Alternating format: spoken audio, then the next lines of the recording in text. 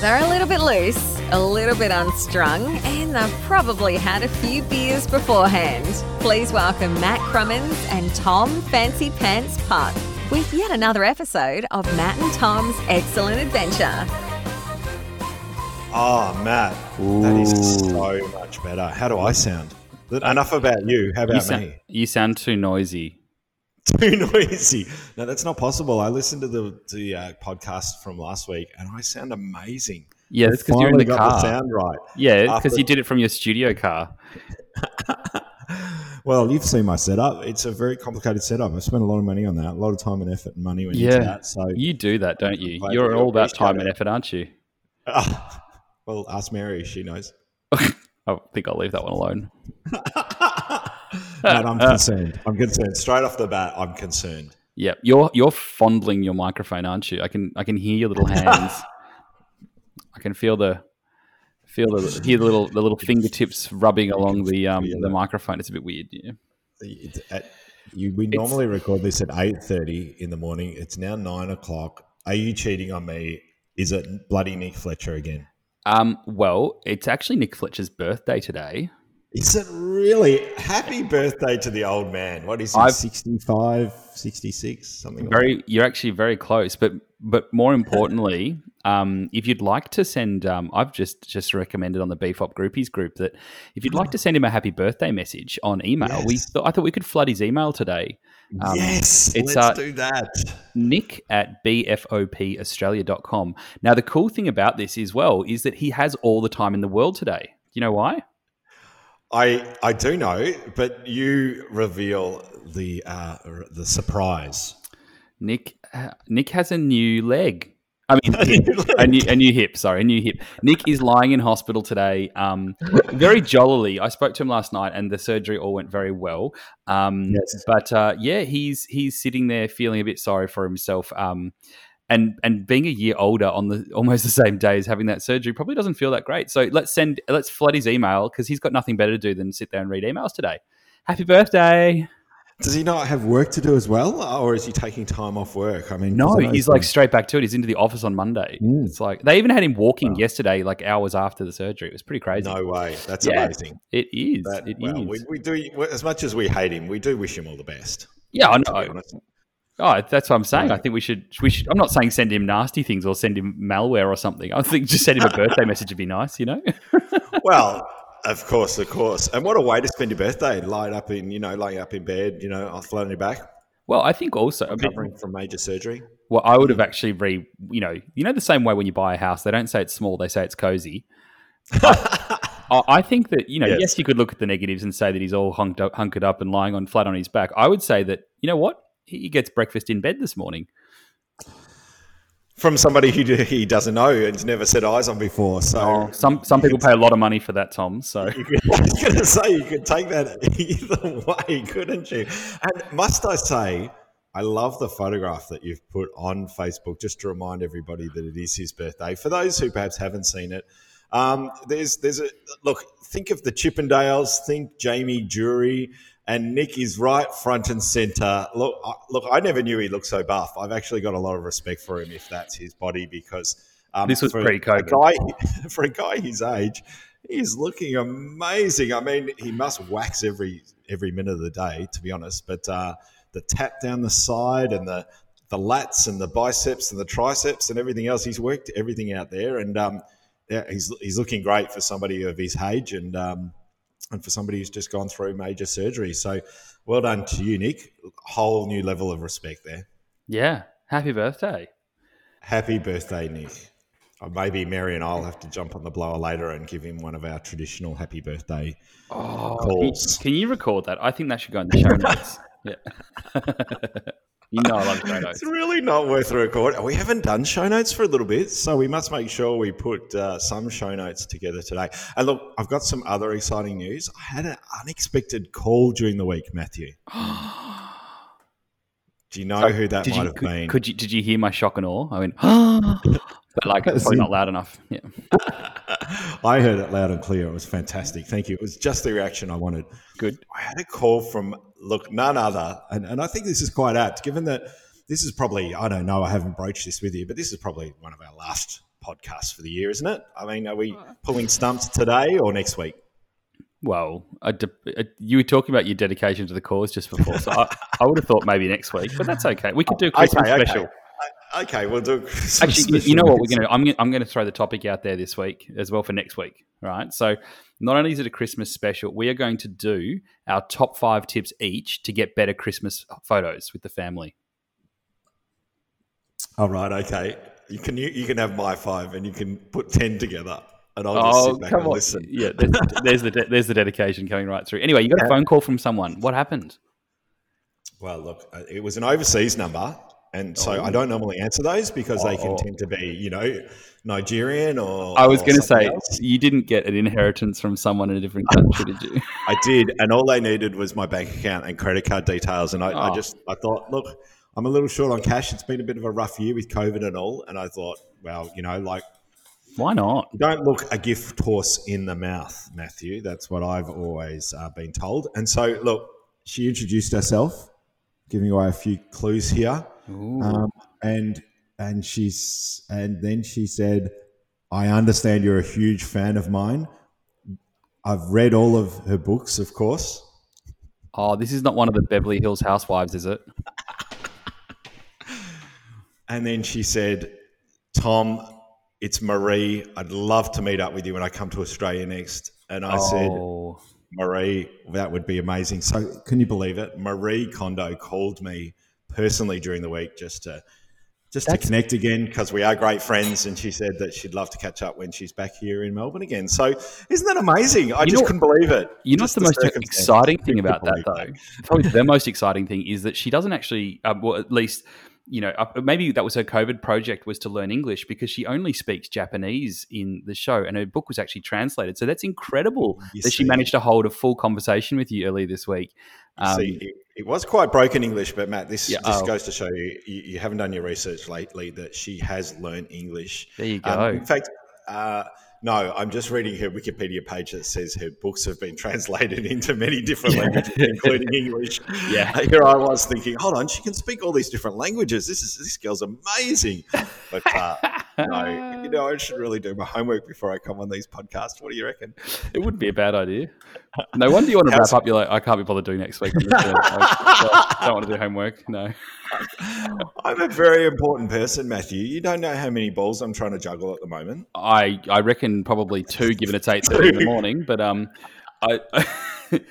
but no, I did see that you're out and about. You're at the market this week. I didn't know that you did market runs. No. What are you saying, Matt? What are you saying? I think it's exciting. I actually really like it. Yeah, being out, thank you. I thought you were being condescending. Oh, no, not at all. I really like markets. I love markets. Actually, me and Laura, we go hunting for markets when we go out into the country and stuff. And I really do. Yeah, it's been nice, bit of breath of fresh air. It's, out of the gallery, it's somewhere else, Yeah, how'd it go? Well, it got sprung on me, of course. Mary, let's say my tires are a bit flat this time of year. The fuel is not, the fuel tank is not full. And I took Saturday off to see a friend's opening gallery, G'day Charles, down at Sorrento. And I thought Sunday I'm going to have that as a day of rest, recharge the batteries. I get home from my outing on Saturday and Mary goes, I've booked you in for the market tomorrow, babe. You've got to be there by 8 o'clock in the morning. I'm like, thanks. Thanks for that. Well, you talk about hustling, babe. This is hustling. This is where you're going to get your books sold. Oh. So... fortunately, we live literally a stone's throw away from the Mornington Racecourse. So that's where the markets are on, quite famous market, so to speak. And I tell you what, the beauty of it all was not only how well I was supported by all the people who came along. Thank you very much for all those who purchased a copy of my latest book, but also it was the easiest. I have done markets before. Several years ago, before we had the gallery, we used to do some markets where we'd sell the acrylic blocks and try and sell some artwork, etc. Not very successfully, mind you. But it was the easiest setup I've ever done. It was literally pull the van up to the spot, open the back doors, pull out a trestle table, throw it over a white tablecloth over the trestle table, and plonk a few piles of books on the trestle table. That was it. Cool. Did I read this correctly that you're signing and numbering every single book? Every single one. I'm up to 230. That's a lot of books. That's a lot of books. Out of 2,000. So, yes, 230. So, my attempt is to individually sign and number each one. It is a limited edition, of course. Mind you, every single book is generally a limited edition, is it not? Well, yeah. They only print a certain number. But no, we've only got 2,000 of these available, which sounds like a lot, but they're flying out the door. And so if you'd like a copy, jump on my website, tomputt.com. And it's been really well received. Yeah, it was a bit of a gamble, I guess you'd say, in a sense that our previous book that sold out in less than 12 months was more your traditional landscapes of the Mornington Peninsula, whereas this one, I went on a completely different tact and went for all of the shots of people enjoying the peninsula here during the summer, which every single photo has somebody in it, paddle boarding, kayaking, swimming, boating, etc., etc. So it's a departure from my normal, I guess, what I'm known for, so to speak, which is more my traditional landscapes. If I'm known for anything, mind you, I've just got in before you. Well, Mari knew you, so that's important. This is it. To know. This is it. I can't believe that. It's made my week. So it's great to know that everyone's loving it. So that's good. Yeah, that's awesome. That's my news. Yeah, thank you, man. Yeah. So we've. Of course, now she, being Mary, has booked me in for every single market here on the peninsula and beyond between now and April. So is it safe to say that the gallery's shut then? We're just going to go to a mobile gallery now, and we're just going to do markets, and that's it. But no, on a serious note, selling at markets is a whole lot of fun. It's a great way to connect with people as well as the other stall holders, because you share a similar interest. Obviously, most of them are small business owners. They've made their own, product. And what I was going to say is that I can't remember. That is unbelievable. Wow, that was just literally gone. Very quickly lost that, didn't you? Because you were actually halfway through the sentence. Let me take a sip of coffee. It is a perfect product for the market, the book, because I find that something around the price point of anywhere between, $0, $1, let's say, call it $1, up to about $100, I think is the sweet spot. Maybe $200, depending on what you're selling. But artwork, let's talk about it relevantly for photographers. Landscape photography, artwork, something that's framed that might be $500 is probably not the market for a market. It's not the product for a market, but small matted prints, little acrylic blocks. You can get them in 10 by 10 centimeter blocks, things like that. Just stuff that's around that $25, $50 to $200 price point. I think is a good price point for a market if anyone's considering it. What's your take? Share your experiences on our Facebook group of any perhaps experiences you've had at markets and how you've gone, please. I'm curious as well, because a lot of people at the moment are producing calendars and stuff like that. Not something I've done myself, but yes. Is that? Do you think that's, if you're a photographer out there, sort of an enthusiast thinking of doing something? I think we've touched on this before, but just because we are talking markets, calendar's a good idea or not a great idea? Touch me again. So let's touch on it again. Okay. I think they are. I think if you've got a calendar and you've got some copies to sell, I think a market would be a great idea. You're selling it for $20, $25, $30 maybe. You're going to pay $80 for the stand. I didn't even buy a marquee. I didn't even hire a marquee. I went to Bunnings on late. I tell you what, the best time to go to Bunnings, everybody, 8:45 on a Saturday night. I mean, what else could you think of doing other than going? I mean, that's a raging hot Saturday night, isn't it? I mean, catch up with friends, have a barbecue, go to the pub. Are they still selling sausages there? Are they still selling sausages at the time? Because that would be a barbecue. Unfortunately not. You can just imagine you going like, oh, yeah, I've got this really busy Saturday. You're going to a barbecue Saturday night. It's actually just Bunnings. Oh, where's that at? Oh, it's at Bunnings. Yeah. My local Bunnings. I do a Bunnings crawl. I go to all the ones within about 10-kilometre radius of my house. So I get about 6 done in the evening. But no, I got this fantastic little sort of Japanese-inspired market umbrella that was about 2.5 meters in diameter and red. So I stood out from all the other marquees in the crowd there, so to speak. And that doesn't affect the presentation of the photographs with a bit of a colour cast? You'd think so, wouldn't you? Yeah, that's a good point. But no, I think it just helps sell it even more. Yeah, right. There you go. It improves it. It's almost like when you go to the butcher and they've got little red lights and it makes the meat look redder. It's the same sort That's of thing. it, mate. You're right onto it. Yeah. I should have got blue because most of the photographs in the book are blue. That's true, but blue can be a bit of a, it can be a very calming color, but in the wrong environment, it can also be a bit of a downer. So, you don't want to douse people in blue light when they're out in a beautiful sunny day. So I think your red's a good idea. I like Thanks, Matt. I appreciate that. No worries. That's my input for this morning. Well, okay, good. And that's it thanks everybody for joining us on the Matt and Tom's excellent podcast. We didn't even get to a topic today, which is amazing. Maybe we should pull the pin. Maybe not even just for next week. That's just it. 15 minutes in. Episode 20. That was it. It's like Game of Thrones finished. Are you seeing your wave on your end there, Matt, going up and down? Because there's nothing happening at my end. Yeah, there definitely is. Yeah, can you hear me? Right. I can hear you perfect. I can see my little wave. I can see both our waves. It's like we're waving to each other. That's what we love. What have you been up to this week before Christmas? I hate to say I've been up to relatively mundane things this week, but I have been booked back to back.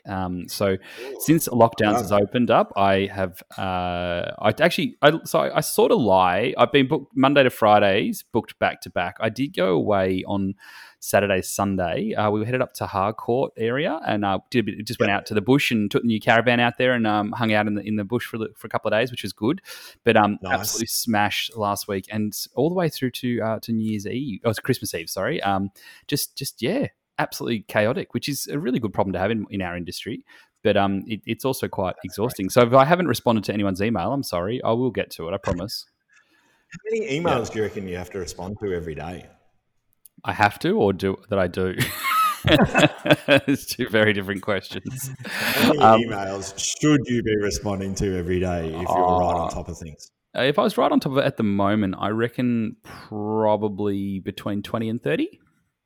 Oh, yeah, that's not many at all. Well, it is when you got to write stuff. You can't just hit archive. Not just, I agree, or no, good idea. Or, exactly. Yep, thanks for that. Yeah, that's it. So no, they're all relevant. They're don't not email me, but some of them I do prioritize and go, that doesn't need to get back to until tomorrow or the next day. But of course, that's it. That's kind of because you changed that habit this year, didn't you? You started doing I only email. I check emails on the first of the month or something, wasn't it? That's it. If you're lucky. Yeah.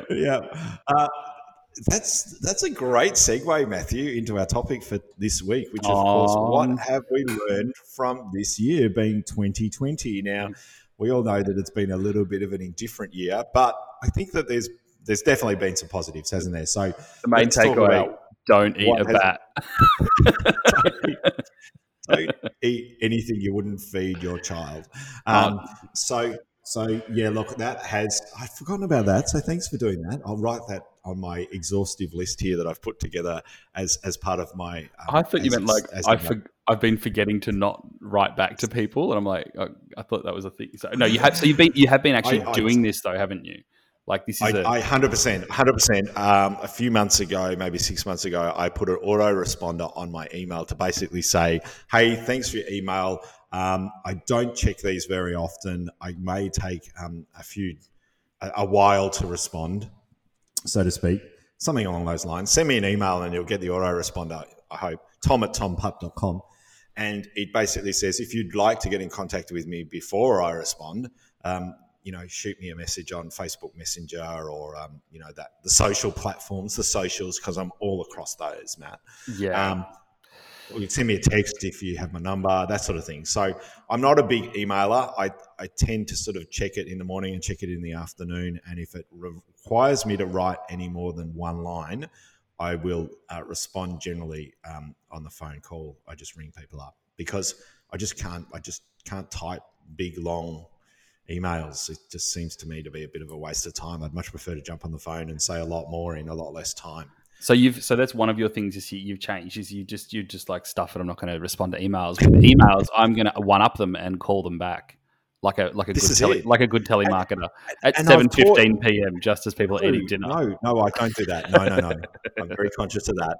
I do love because I drive a bit in the car to go and see my kids and do other things, deliver artwork to many of the wonderful clients here on the Mornington Peninsula and beyond.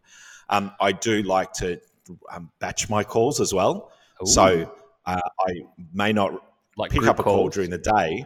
That's it. Just get everyone on a call and introduce yourselves to one another, and we'll talk guys- gibberish for an hour. That's it. You can crowdsource the answer to your questions, and anything left over at the end, I'll answer. The value that I add as that's the kind of guy I am, Matt. You know? I'd say that builds community. You know, It does, absolutely. That's one of the many things I've done this year to help people out. But no, I do batch my calls back, so I call them in the car, and I might have 3 or 4 people to call, and that way I can effectively use that 45 minutes or so in the car, or I just listen to music and podcasts and sing away to my heart's content. All right. Well, this is not a what does Tom do in his spare time episode. This is a what have you learned this year. Well, come on, give me one. What have you learned this year from the COVID? Well, I was going to do a more photography related one, given the podcast. Oh, okay, of course. Okay. Do we have to make it about photography? Do we? I thought it was all about me. So I've written 3 down, but I'm sure I'll come up with more. But my first one is a lesson that I feel that I've learned. I'm not 100% sure that I'm going to keep this lesson. We need somebody else to come in and verify this. Does Laura need to jump on the no, podcast? it's not that. It's just I'm still maybe a bit unsure about it. So I actually really like it as a philosophy. I like it as an idea.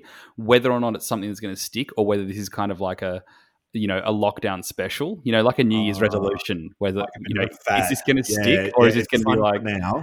Yeah, I can't be asked later on. No, is that gym membership just going to sit there but make me feel good for like a month? I went to the gym this morning before I came on this podcast today. That's why I commented on the calf muscles in that photo. Anyway, the thing that I learned to comment on my calf muscles. Not that there's anything wrong with that orientation at all. Not don't get on your high horse about I've got something against gay people. Not at all, but. Matt, that was very metrosexual of you to comment on my calves. But thank you for noticing, because I have actually been told by other people that I have good calves. Yeah, there you go. Let's just add mine to the list of people. Thank you. Yeah, so the lesson. Does that mean that rather than sending you... I feel like we're just never going to get to these, are we? This is just going to be from the bathroom. Should be more my calves rather than anything else. Is that what you're saying? Shoot me one when you're riding a bike. That'd be perfect. Fair enough. What's the first one? Come on, Matt. Come on, let's get serious now for once. This is going to be controversial, I reckon. Ooh.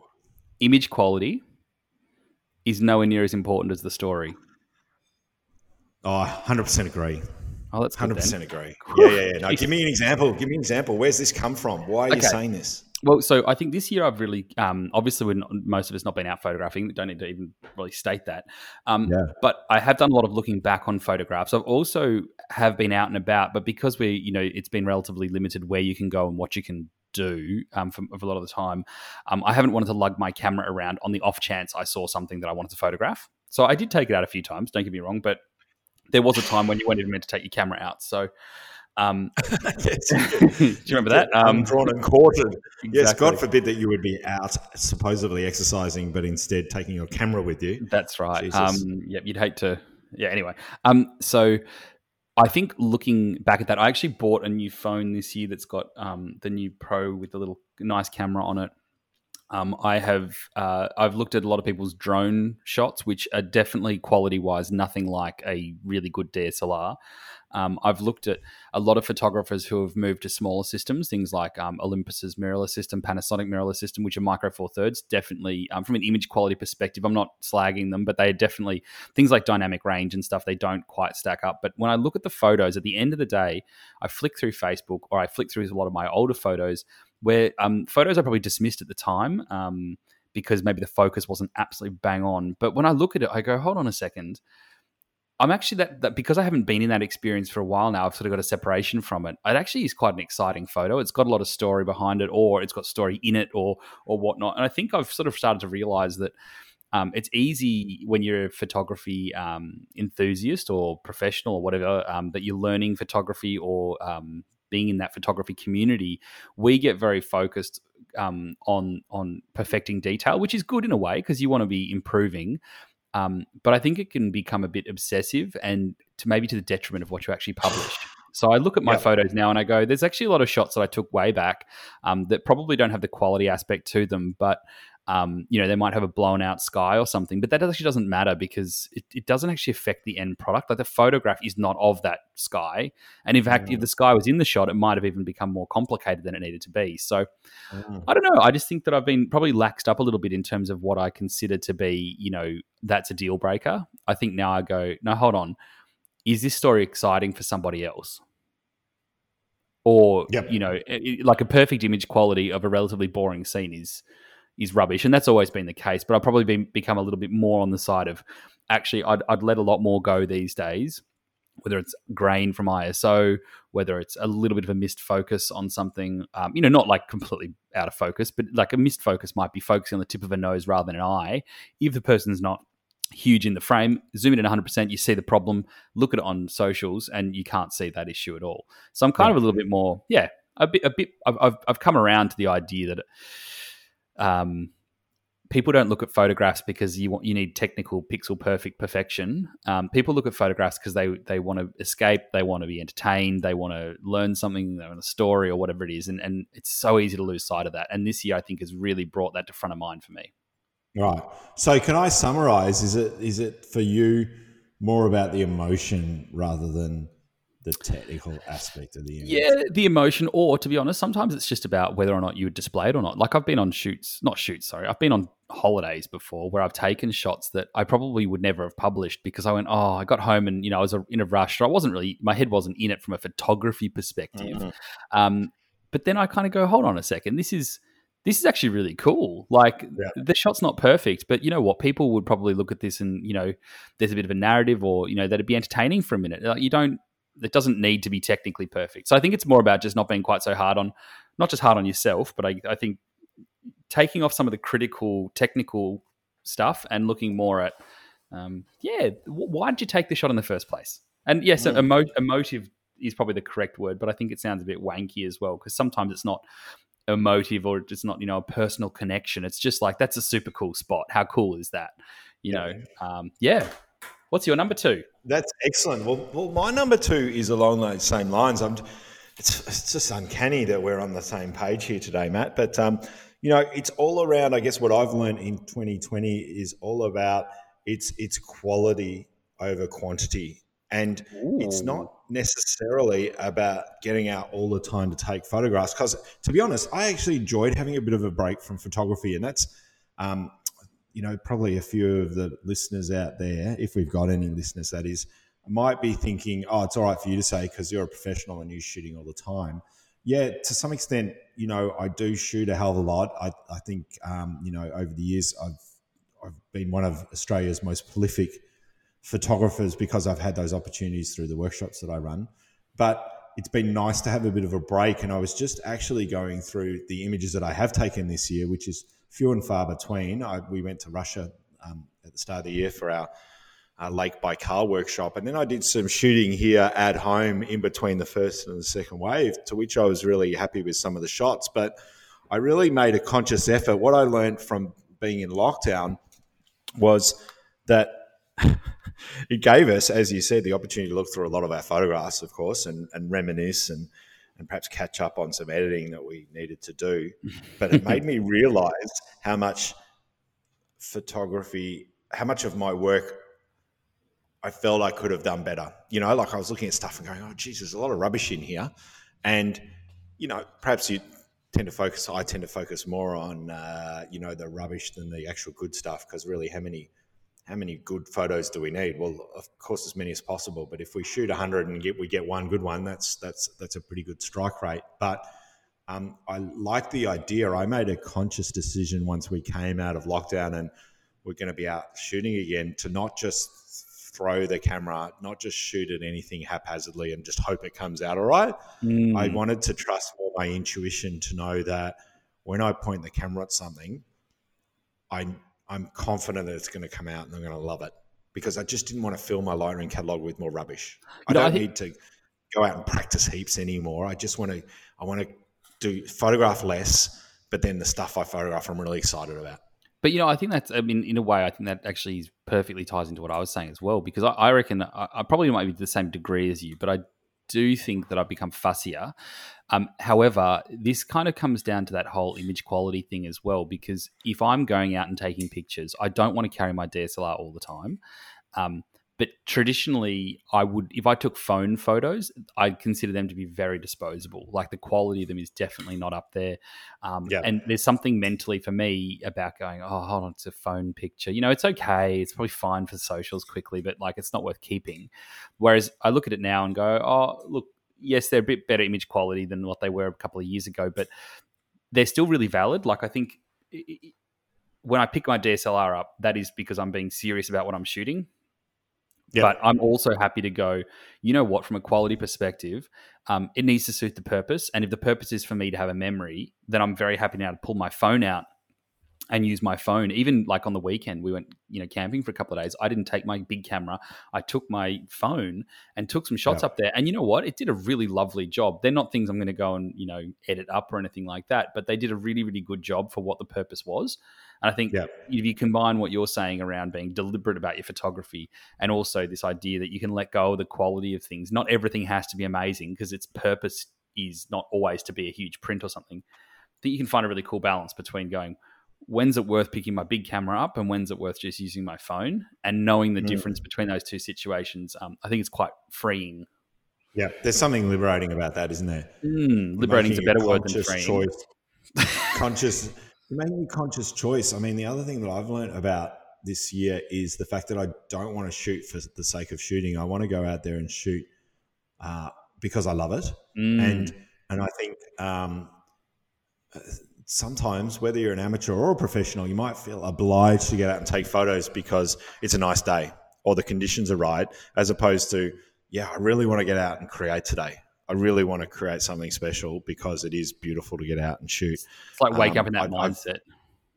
The mindset is huge for me now. I'm shooting far less than I used to, and that's by design because I want to concentrate more on the business and I want to concentrate more on selling my art rather than taking the photographs. That's to say that I won't be shooting, of course, but I want to shoot, but I want to make sure that I'm shooting with that right mindset of, this is unreal. Wow, look at the images I'm creating, as opposed to feeling obliged to get out and take photographs because I'm a photographer. And I know I've spoken to other, friends and workshop participants, etc., who have felt the same way. They're kind of like, I've said to them, when they talk about being in a rut, for example, and I say, well, don't necessarily force it. If you perhaps sometimes it's good to go out and take a few shots, and if you're still not feeling the love, or just let it be. And wait for it to come back to you, as opposed to feeling obliged to get out there and take photographs and create the whole time. Yeah, I agree. I totally agree.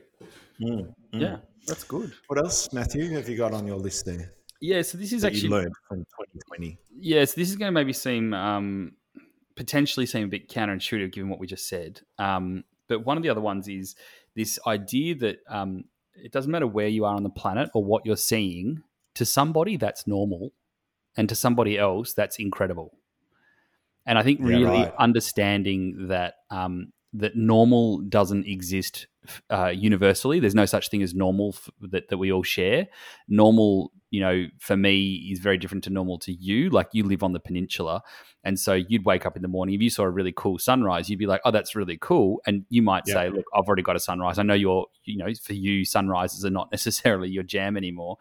But so you'd wake up and go, oh, yeah, cool. Beautiful sunrise. Might take a couple of quick snaps, maybe. But for someone else, I look at when tourists come in down to like Cape Schanck and things like that, and the feeling of space and open air and that beauty and everything like that. To us, we go, oh yeah, it's kind of somewhat normal. For them, like, geez, that space, like God, I spent a bit of time in Hong Kong, a few years back, and you go, the idea of having space, like a beach with space there, it's a beautiful beach area, but it's not really open air and spacious. It's sort of so I think that having a bit of an appreciation changes how you photograph things as well, because I think you can get into that rut, as you say, of going, well, I'm in the same spot again, because maybe it's local, maybe it's just easy for you, maybe your family holidays in the same spot consistently, but or maybe you live in somewhere that just because you live with it every day, you get that feeling that, oh, well, it's just home. It's just around my house. Yeah. But to someone else, they'd be like, oh my God, I wish I could stay here.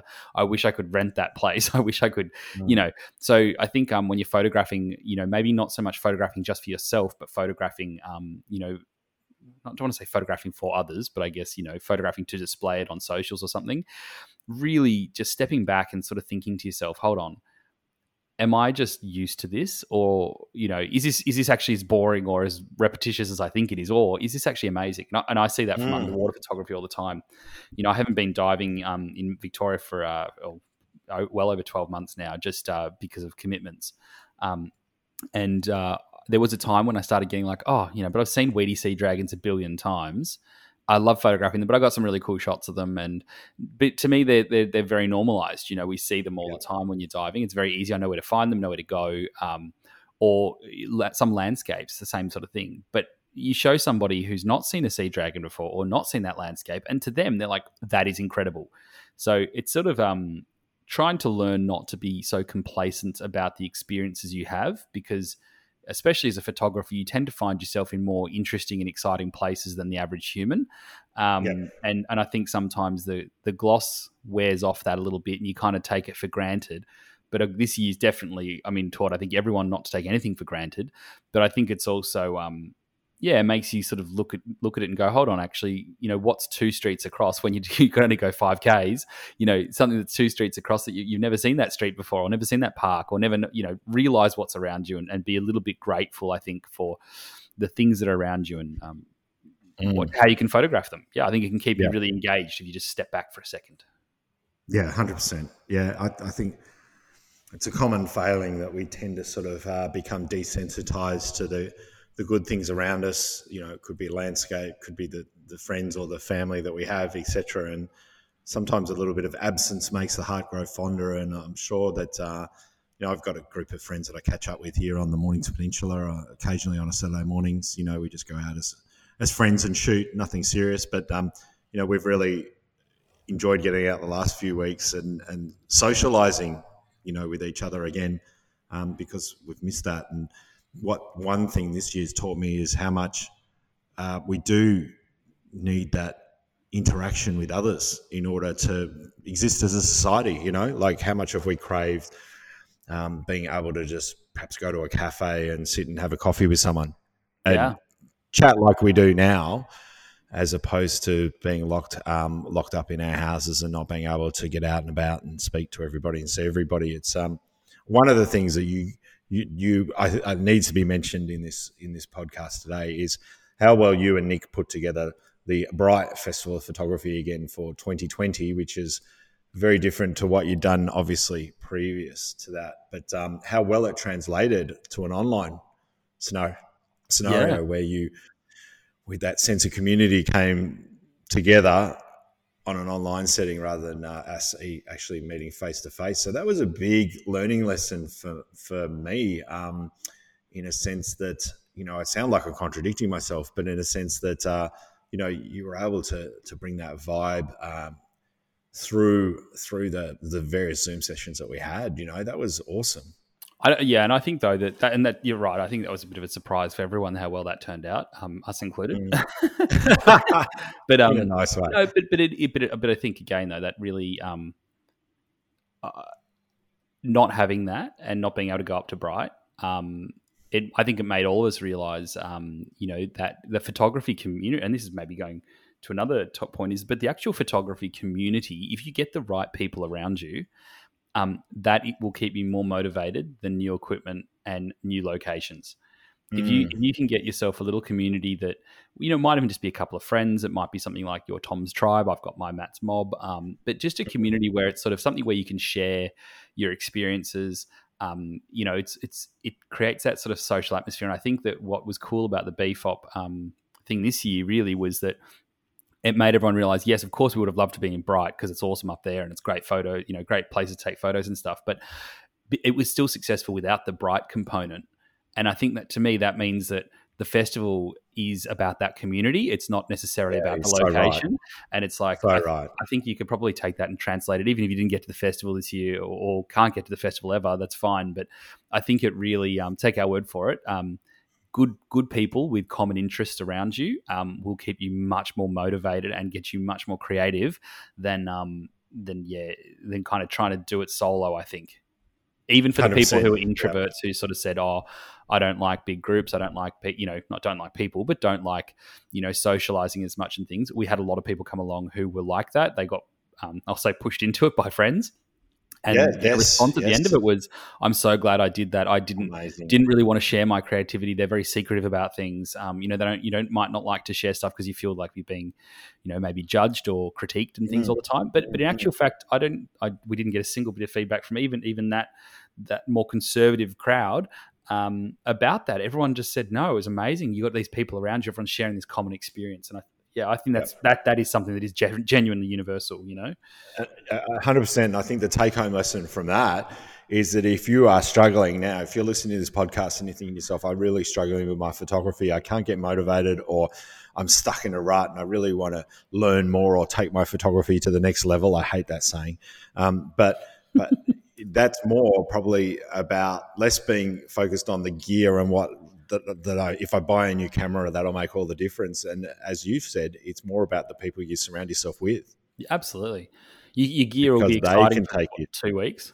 Yeah, that's it. But the gear doesn't take the photograph, as we well know. Sure, it can help to get you motivated again, perhaps if you're stuck in a rut. But at the end of the day, it's not going to take any better pictures than the camera you were using before. Let's be honest. I mean, most of the people listening today, most photographers would have a reasonable enough camera to take a good photograph.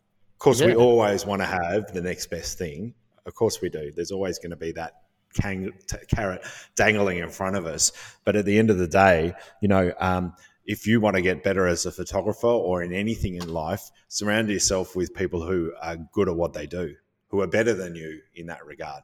And not, it doesn't have to be competitive. It's more just you rise to their level because your motivation is there in order to be a better person or a better photographer, for example. So if you're in that situation, join a local camera club or seek some people out, through our Facebook group or through Facebook in general. There's plenty of groups out there. And find people who live near you that you can go shooting with, on a regular basis that you'll learn from, and you'll both learn from each other. It'll be mutually beneficial, and you can hopefully get to where you want to be, so to speak. What were you going to say? No, I was going to say I think it works. That definitely works that way. You find people who are better than you because you will rise to their level. But I also think that if you are quite confident with your photography, you'd be surprised how much you can learn from having someone not as experienced as you with you, because they're going to ask questions. They're going to observe what you do, and it's probably going to make you think even harder about how you do it yourself. Yeah, I find that if you're, I don't know, let's just say, I often go out shooting with if I'm going out for a photography day, I'll often just post in my group saying, does anyone want to join along if it's like a random Tuesday? And I find that I actually, they'll ask a quick, not in a way that you feel like you're being pestered or bugged, but they'll ask a question. I'll be like, oh yeah, okay. How could I explain that better? And like, it does sort of make you think about it. If you don't know the answer to the question they've asked, it makes you go, why don't I know the answer? And now I've got to go and research it. And suddenly you now know something more as well. So I think it works for all levels as well, definitely. One thing I also learned this year, Matt, is to make sure I keep my Who Gives a Crap subscription up to date, just so I make sure that in a household of 4 girls, we don't run out of toilet paper. That's an important lesson that Adelaide didn't learn a couple of weeks ago. Didn't they? Did they have a rush on toilet paper? Did they? Yeah, when they had that lockdown announcement, it went bonkers, and it went the same thing. They were locked down for 3 days, and they were going to run out of toilet paper. What were they doing? Eating it? Well, I don't know. To be honest, I'm not sure the nutrition content or after toilet paper. If you're desperate and there's no food in the house, perhaps don't reach for the next toilet roll. No. Not unless you're going to put some ice cream or, something yummy in the middle. But, yeah. Or you can still just not do it. Would be good. There's been some strange times this year, haven't there? I'm doing a year in review on my Facebook that I just kicked off this morning, my private Facebook, because I just went through the photos that I've posted on Facebook this year. And, some of the things we did I've got toilet rolls stacked on top of the A-frame outside of my gallery, and we actually made like we mocked it up for the photograph, but like a join the dots or snakes and ladders, and follow the line of toilet rolls into the gallery in order to get your prize, so to speak. I mean, the silly things we've done, but there's also, of course, the obligatory photos of the Zoom. There's a screen, the Zoom screen with all of those rectangular squares on it with everybody who's on the Zoom call. What were you going to say? No, I was going to say, I think the most, I've got a photo. It's actually a really crap photo on my phone because it's my old phone. But again, this kind of goes your brand new Apple iPhone 12s. No, it was like an old phone that wasn't very good. But again, it comes down to image quality, not as important as the story. During the first lockdown, when we were all like, it was really sort of panicky situation for everyone, we went for a short walk around the corner, and there was a florist there who, obviously, because the lockdown came in very quickly, like it was you can no longer go to your place of work. It's hard to even think back to that, but it was I remember as soon as the news came out, I jumped online and I started putting Zoom classes together before I'd even thought about how they were going to run or anything like that, just to sort of go like, well, crap, what do we do? But walked around the corner, and there's a florist around the corner who literally just didn't open the doors the next day. So the entire florist was filled with plants and flowers that had all dried out. And so it was literally an abandoned florist. Like it just looked like something you'd seen in Chernobyl. Like all the flowers and everything had dried out, but they were all still on the walls, and it was just weird. Wow. And that was kind of, to me, that's something I'm going to look back at and go, as quickly as a lot of these memories are going to fade of, the craziness, and I think they will, because already I'm getting amnesia about the start of this whole ordeal. That's a good thing. But no, it is. But as fast as all that fades, there is just definitely going to just be part of me that's, I'm going to look back at sort of those odd photos here and there and go, oh yeah, like wow, there's little documentaries, or like the signs on the freeways that say like, stay home, get tested, like just pumping this message out, and you go, how odd, there's not a road, not a car in sight, and there's these massive signs and billboards everywhere. That's it. All that stuff that, again, you probably pass over when it's all happening, but at the end of the day, it's good to have a visual record of that, because we will look back in years to come and go, God, did that really happen? That's amazing, So was that Murray just calling you again? Again. Yeah, I've told her not to call while we're doing this podcast, but so annoying. She's persistent. Well, I told you, we're close, we're tight. It's been a weird year, and let's hope that it's not repeated in 2021. No, it's like it'd be good if that didn't happen. There's lots of lessons to be learned. We've touched on a few of them today. Share yours in our Facebook group at Matt and Tom's Excellent Podcast there. And Matt, sadly, that's just, time has gone so quickly. It's just like this year, isn't it? I could listen to my voice for hours, but instead, yes, just like this year, it's gone in a flash. But as you noted already, that we are back next week. So never fear, Matt and Tom are here next week for yet another episode of Matt and Tom's Excellent Podcast, which would be episode number 22. Not that matters to anybody else, but for 22 weeks we've been rabbiting on, Matt. So wow, I think that's a little bit of a milestone in itself. Might pour myself a drink. In fact, we need to, as you guys did with the BFOP after party, we need to catch up and do one of these from the pub at some stage. How much fun would that be? I can definitely make my way down to Mornington for that. Oh, please do. Please do. That would be fun indeed. All right, we'll take that offline. I'll get my people to speak to your people, and we'll tee that up shortly. But thanks for listening, everybody. We will catch you again soon. Take care. Get all your Christmas shopping done. Matt and I, we're very easy to shop for. Just a slab of beer or a nice bottle of Grange will do. And we will catch you next week. See you later, guys. See ya.